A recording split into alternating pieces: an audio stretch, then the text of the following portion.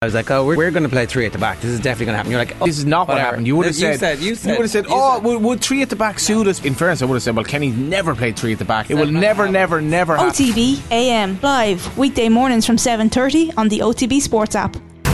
OTB AM with Gillette. Get into your flow with the new Gillette Labs Razor with exfoliating bar. Mark Lawrenson, good morning. Thanks a million for taking the call. I'm in Mallorca. You're in Mallorca, good man. Yeah. Sunny? Hello? So, is it sunny? Oh, sorry. It looks like it might be sunny today. Otherwise, I've been building an ark for 2 days. It's been that wet. Well, good luck with that. We'll keep you around 15 minutes and we'll let you back to your construction there. Can't wait. Post-international window, Salah and Mane are back. It's Egypt, Senegal again, part 2, and a patch-up job maybe to be done for Jurgen Klopp. Is there any hangover, do you think, from a Salah point of view at this point, given events again against his old mate? No, I don't think so. I think it's just one of those things, and it's a bit like sort of, we're all playing for Ireland, but we're playing against Man United, and they had loads of players who were Irish, we had loads of players who were Irish, etc. Now listen, you get on with it, and it is what it is. I don't. If you think about Salah, I don't see him signing a contract at Liverpool, which I think is probably far more important because I just don't see it, basically. I think he'll walk away. Do you? Wow. I do. Yeah, they're obviously they've been talking for ages, both parties, but there's obviously not been an agreement so far. Mind you, they'll probably announce something at 10 o'clock this morning and I'll have some more egg on my face. But I just get this feeling with Salah that he will go somewhere else, one last payday, etc. And he thinks he's probably done enough at Liverpool to justify that. Where would he go? Good question. Who would be able to take him probably is more of an important issue.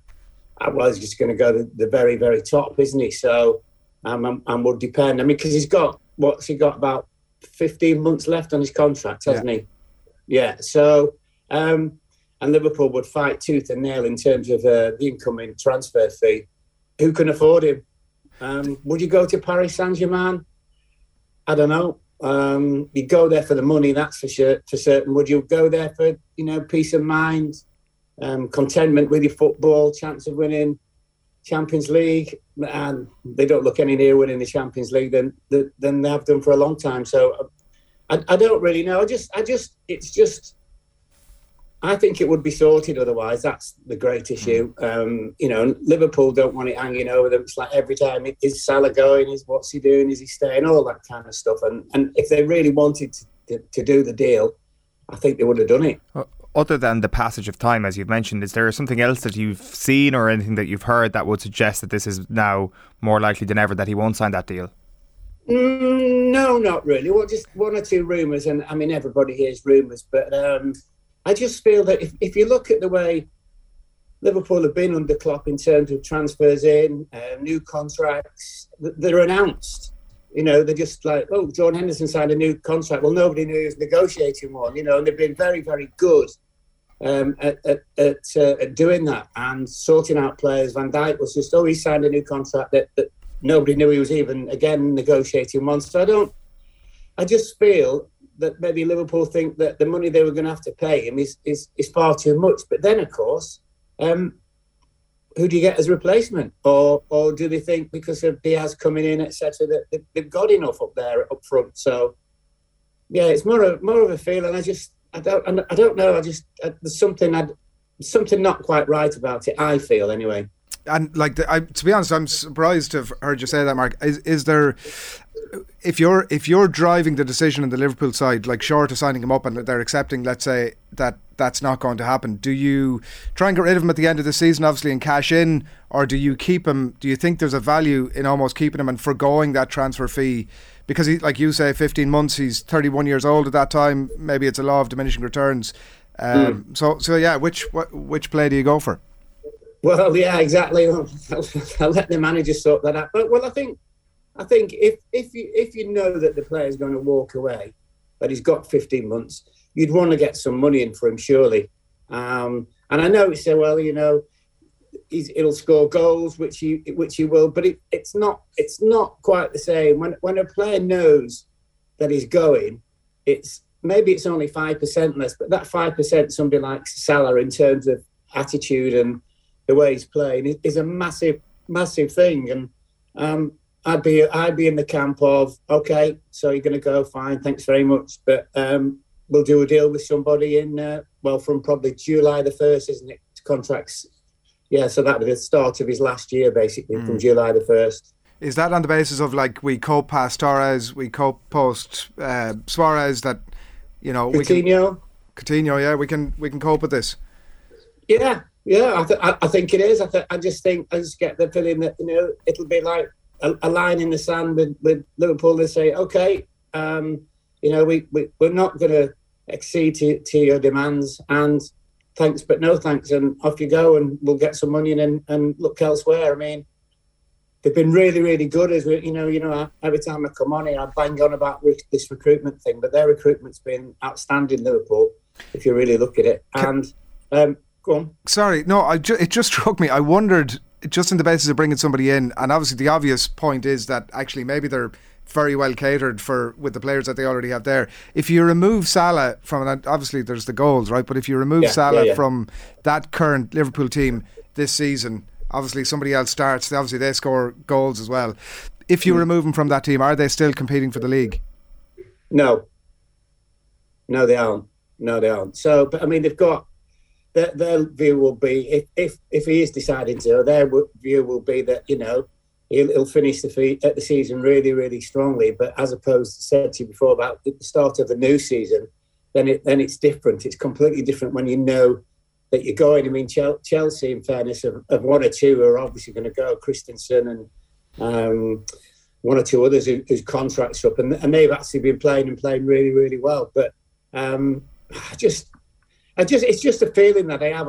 Nobody said, hey, by the way, have you heard? I don't think he's going to sign a contract or whatever. I just have this feeling that he might just say, you know, thanks, but no thanks. Because I'd be very, very, very surprised if Liverpool are paying him 450 grand a week. I really would. Because that sets a precedent as well. I mean, you know, maybe Man City could afford that, but Liverpool then, and looking at the team and thinking, crikey, all the big stars are going to be knocking on the door and say, well, hold on a minute. He's on 450 and I'm only on 275, whatever.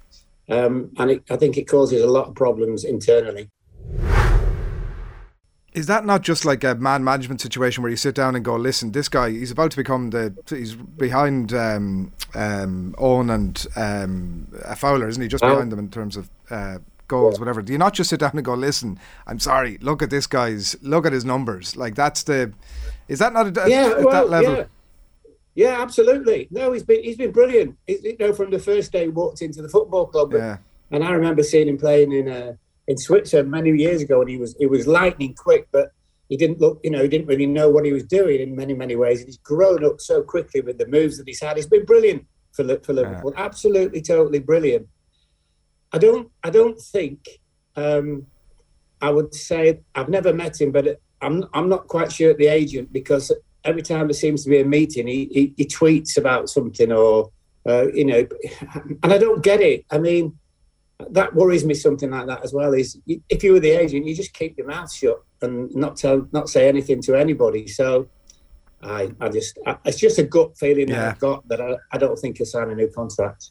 You don't want to end up in a Harry Maguire situation either, where he's kind of hanging around and sort of half-heartedly scoring about 30 goals a season.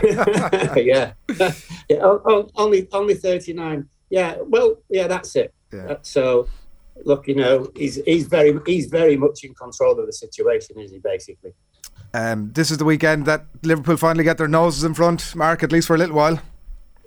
Yeah, hopefully. Obviously, Watford tomorrow, isn't it? So that would be good. And we're City are at Burnley, aren't they? Which we know is difficult, but it's not as difficult as it used to be, as we've seen this year. They've lost quite a few games at home as well, Burnley. But yeah, so it will be interesting if and when Liverpool turn Watford over, just to see not City's result, but the way that they play.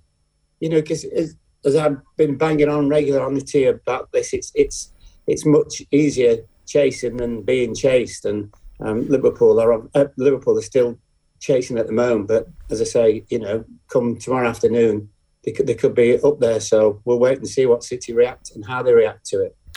Obviously, then there's midweek football for the following couple of weeks. I guess the market would tell us that Manchester City and Liverpool will be progressing from this round as well, so they'll probably have another couple of fixtures after that.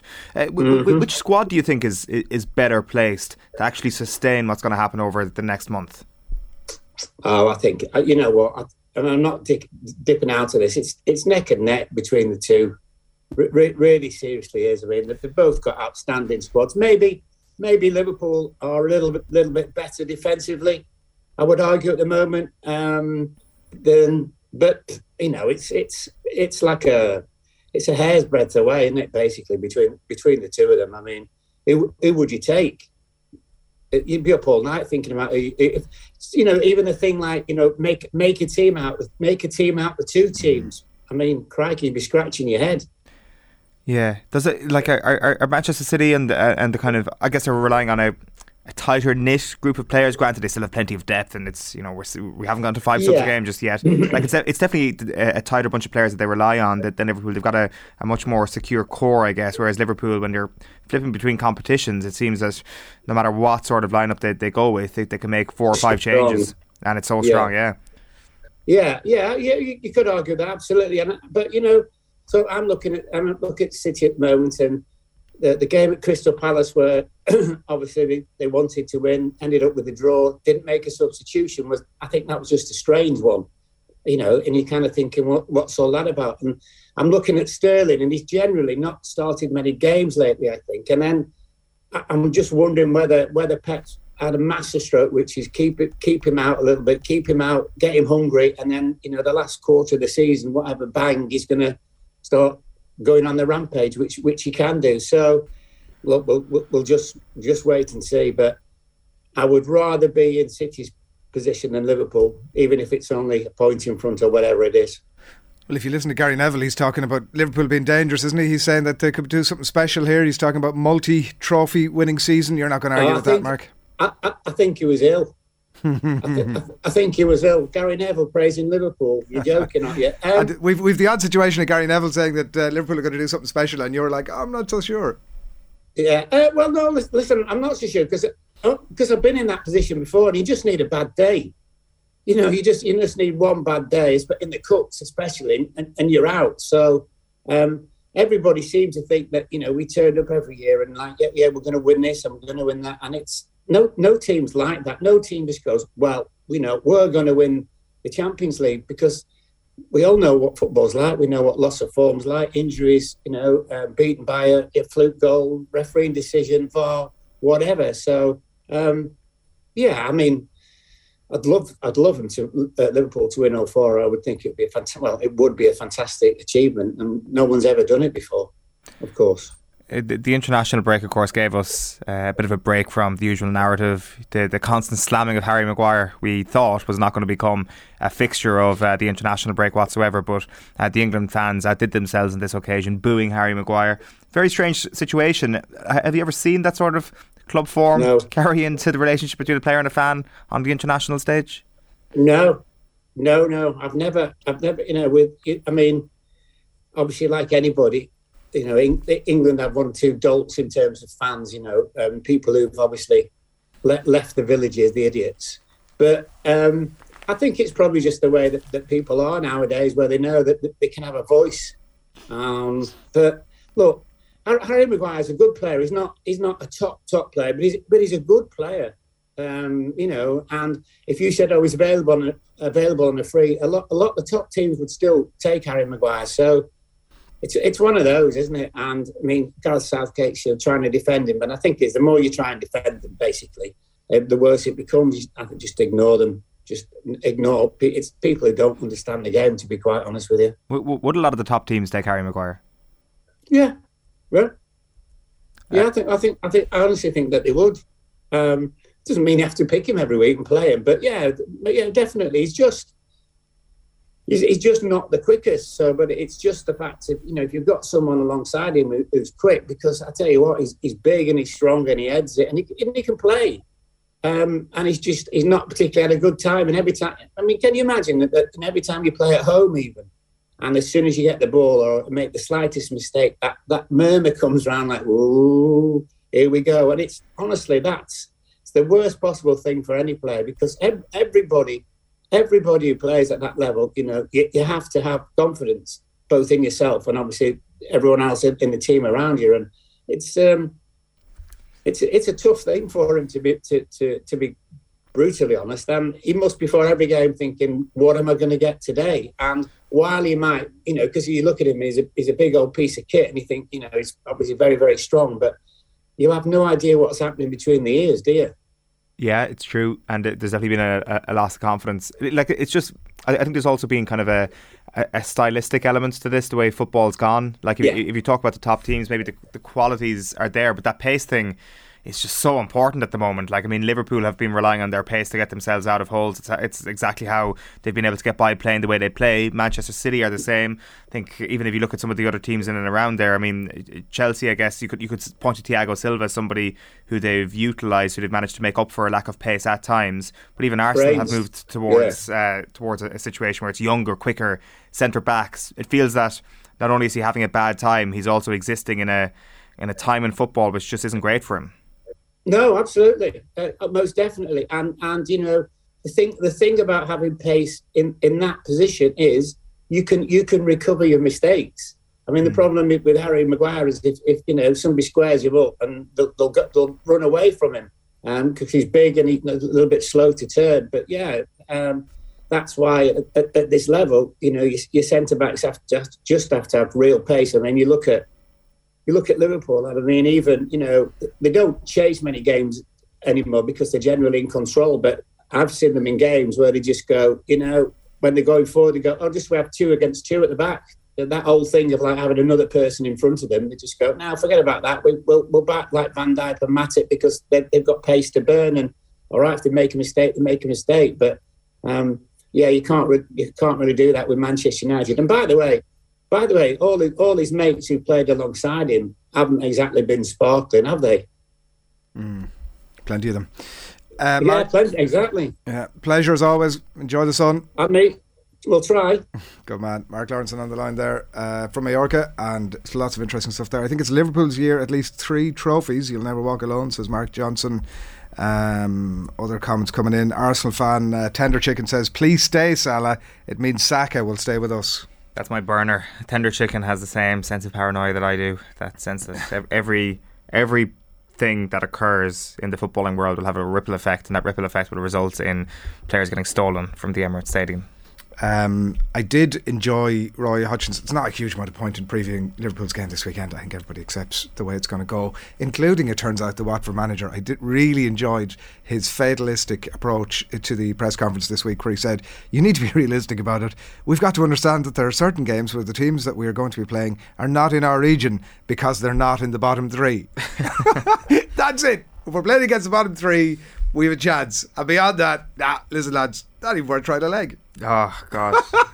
I mean, I don't think he intended it that way, but there were his words. I don't think his Liverpool team was in the same region as this Liverpool team, to be quite honest with you. I think that's probably the gulf that we can talk about between Watford and Liverpool at the moment, but you never know. He's a shrewd man.